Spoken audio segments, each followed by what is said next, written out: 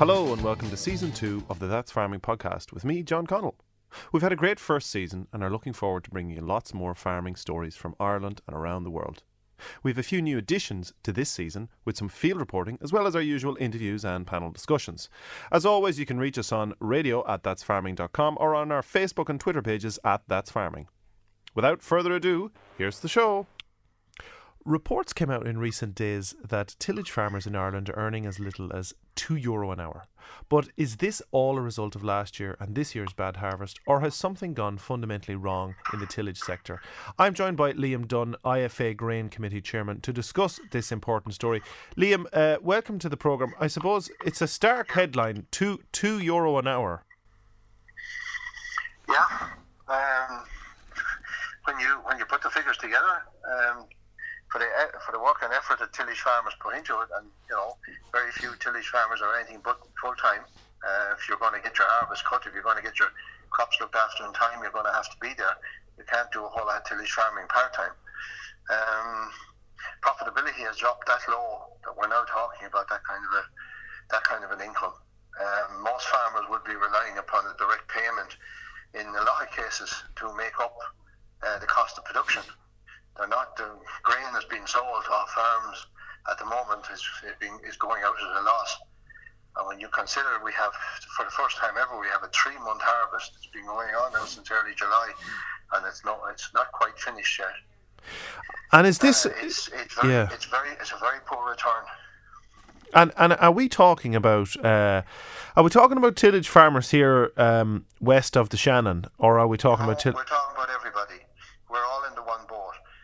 If anything, farmers west of the Shannon possibly have a slightly higher margin. They may get, selling their grain, their straw locally, they may get a little bit more for it. But by and large, there's not a huge amount of difference in it.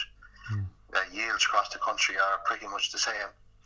But you see, tillage farmer he has a lot of stuff invested in his crop. It's not just the growing of the crop in the year, but he's an investment also in the machinery to grow it. He can't just stop. He can't just switch it off. He has debts running upon machines that he has purchased. You can't just park them up and say, I'm not going to do this anymore. So many of them are fairly well locked into continuing production. It is very difficult to stop. And that's the thing, isn't it, Liam? I mean, your combines could be 100,000 easily. It is staggering money for very low returns. Now, there is no return on the yearly investment, which is the actual growing of the crop. It costs about €400 an acre to grow the crop. If you get back 400, you'll be lucky. So it's a loss-making exercise. When you add on the capital costs of having the machines there to do it, you're left that you're actually working for nothing, and it's a very different. And when you consider the effort that has certainly gone into this harvest in 2017, where people have had to work extremely long hours under huge pressure because.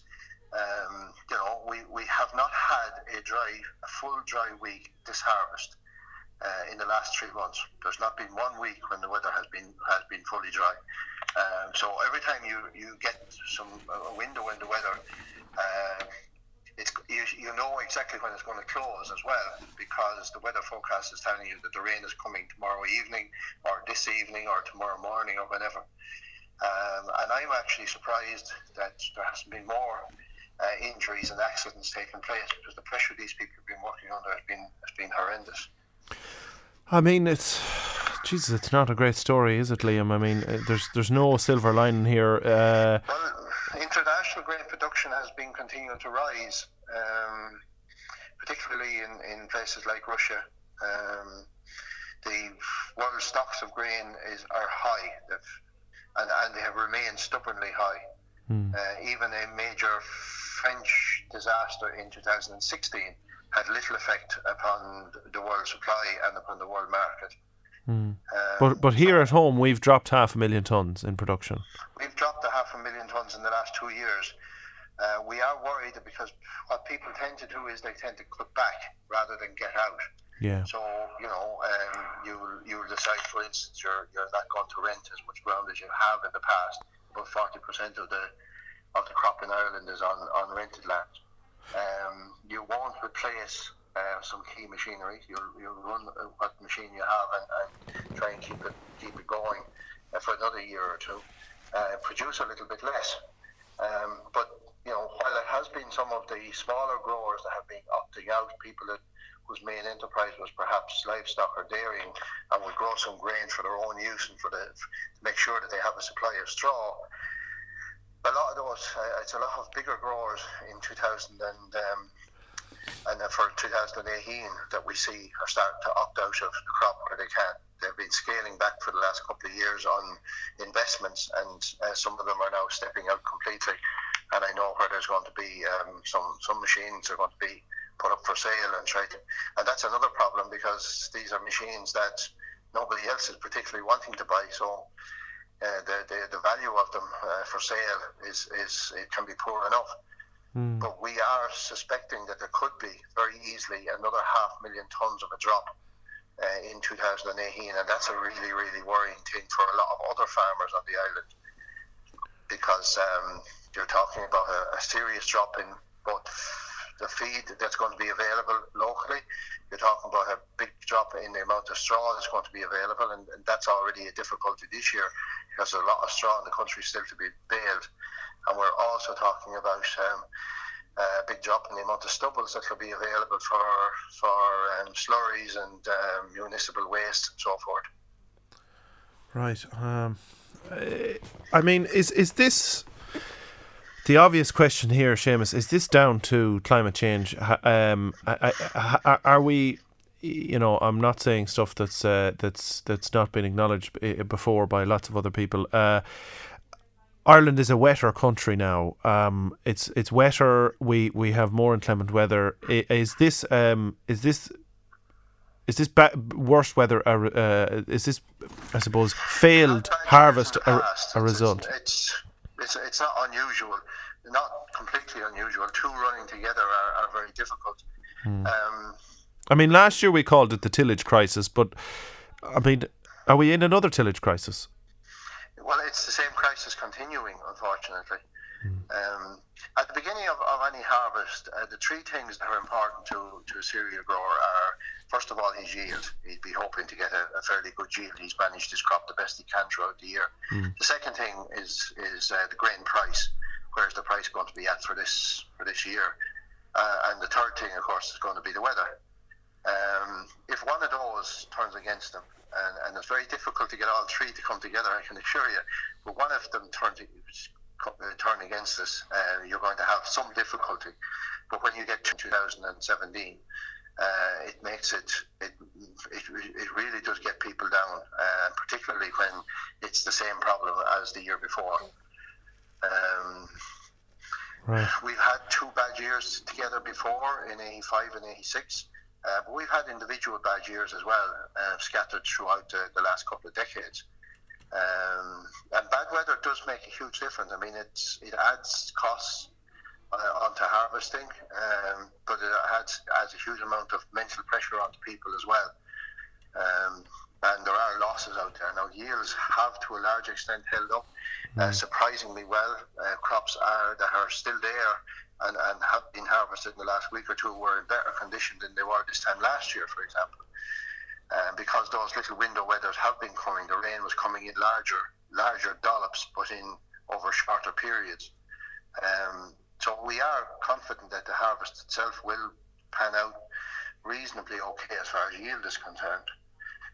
But it's just the complete lack of income, the fact that you are working extremely hard and earning nothing. There's a lot of people, their resources are depleted. They can't replace machinery. The will and the finance to continue just begins to wither away. We really need a number of things to happen to improve the situation. We could certainly do with more support from other livestock and dairy producers. Now we need some serious leadership from government. I know last year there was protests for support to the department, and not much came out of it. Are we going to see more protests this year again, looking for more support? Well, the particular protest last year was in relation to crops that were completely lost. Now, at the moment, if there are going to be crops lost, it's going to be smaller, I would imagine, than last year, because there has been a lot of stuff salvaged in the last week or so. Right. Well, that's good.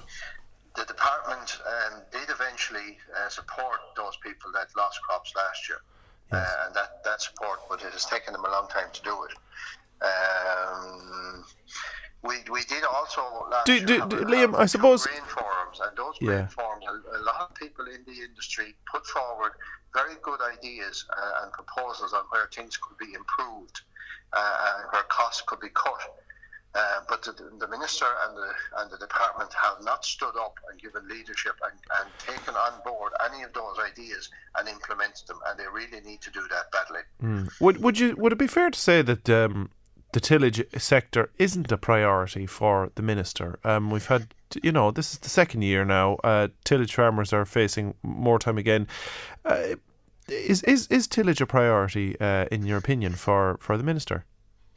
Well, it's one of the smaller sectors compared to livestock and dairying. It's much smaller, but it's critical. I mean, to a large extent, dairy and livestock people are giving a fair amount of support. They know only too well that they can't do without it. You can import a certain amount of grain that will make up the difference. You can't import the straw very easily. You can bring it in, but it's going to cost it's going to be very expensive, and it's going to cause a lot of other problems. So they know that they need a strategic supply of grain. They know that they really can't let production fall much further. But to get them to step up to the mark and do it, they just seem reluctant. They keep thinking that this thing is going to turn the corner. There are no signs at the moment that international prices are going to improve and that things are going to turn the corner. The peculiar thing here is that if it's milk or beef, those prices are kind of ongoing. There's production coming off the line every day or every week or whatever. With cereal, it's different. It happens once a year. Yeah. So you're jumping from one year to the next. Once one harvest is over, it's going to be 12 months down the line before we have another one. And a lot of the people on the outside of the industry looking in are saying, well, sure, maybe next year will be better. It's not going to happen, and that's what we're saying to them. And tillage farmers at this stage are beginning to realise it isn't going to happen overnight. We need very serious leadership and support, particularly from the Minister and the Department of Agriculture. Well, there we have it. The message from Liam Dunn, IFA Grain Committee Chairman, on the tillage crisis continued. It's not a good story. There's no silver lining here. Liam is calling for leadership from the Minister, and I suppose he's going to have to step up to the plate. And can I say one further thing? We're not calling for leadership in a vacuum. IFA has been prepared to give what leadership it can. The biggest single cost that all cereal farmers have is fertiliser. And for the first time since the EU was set up, the EU Commission has put together an investigation into the European fertiliser industry and its costings and its pricings. And that was for the first time ever that's been done at the behest of a voluntary organisation that is IFA. Right. It was done by us, not by anybody else. And this investigation has started in the last few months, and it's going on over the next 6 months probably. And it's going to be a major and a very serious investigation as to exactly why fertiliser prices are so high. Fertiliser is by and large made from natural gas, and natural gas prices have not been rising, so there's no real reason. Are we looking at possible price fixing here? There is a lot of evidence to suggest that there has been a lot of that going on. Because another in the yes. last 10 years, and there's a couple of major players have come to the surface, and they would appear, and we'll have to wait until the Commission's investigation is complete. But it would appear that there has been some strange business going on. You're not the only man to say that, Liam. We've had Seamus May from the International Small Business Alliance talking about that topic, funnily enough, too. But there is an investigation. It is the first time ever that the Commission have brought about such an investigation at the behest of a voluntary organisation. Now, we still need support from the Irish government upon it as well to help this investigation along. There is a major battle going on behind the scenes in Brussels at the moment in this whole area. Right. Let's come back to this topic and talk about this the fertiliser investigation when the time comes as well, Liam. It's going to be a big story. Liam Dunn there, the IFA Grain Committee Chairman, joining me to talk about the tillage crisis part 2, if you want to call it that. We'll be following this story as it develops, and hopefully there's a little break in the weather and that the remaining harvest for 2017 can be got in. Liam, thanks for joining us on the programme. Thank you very much. Thank you.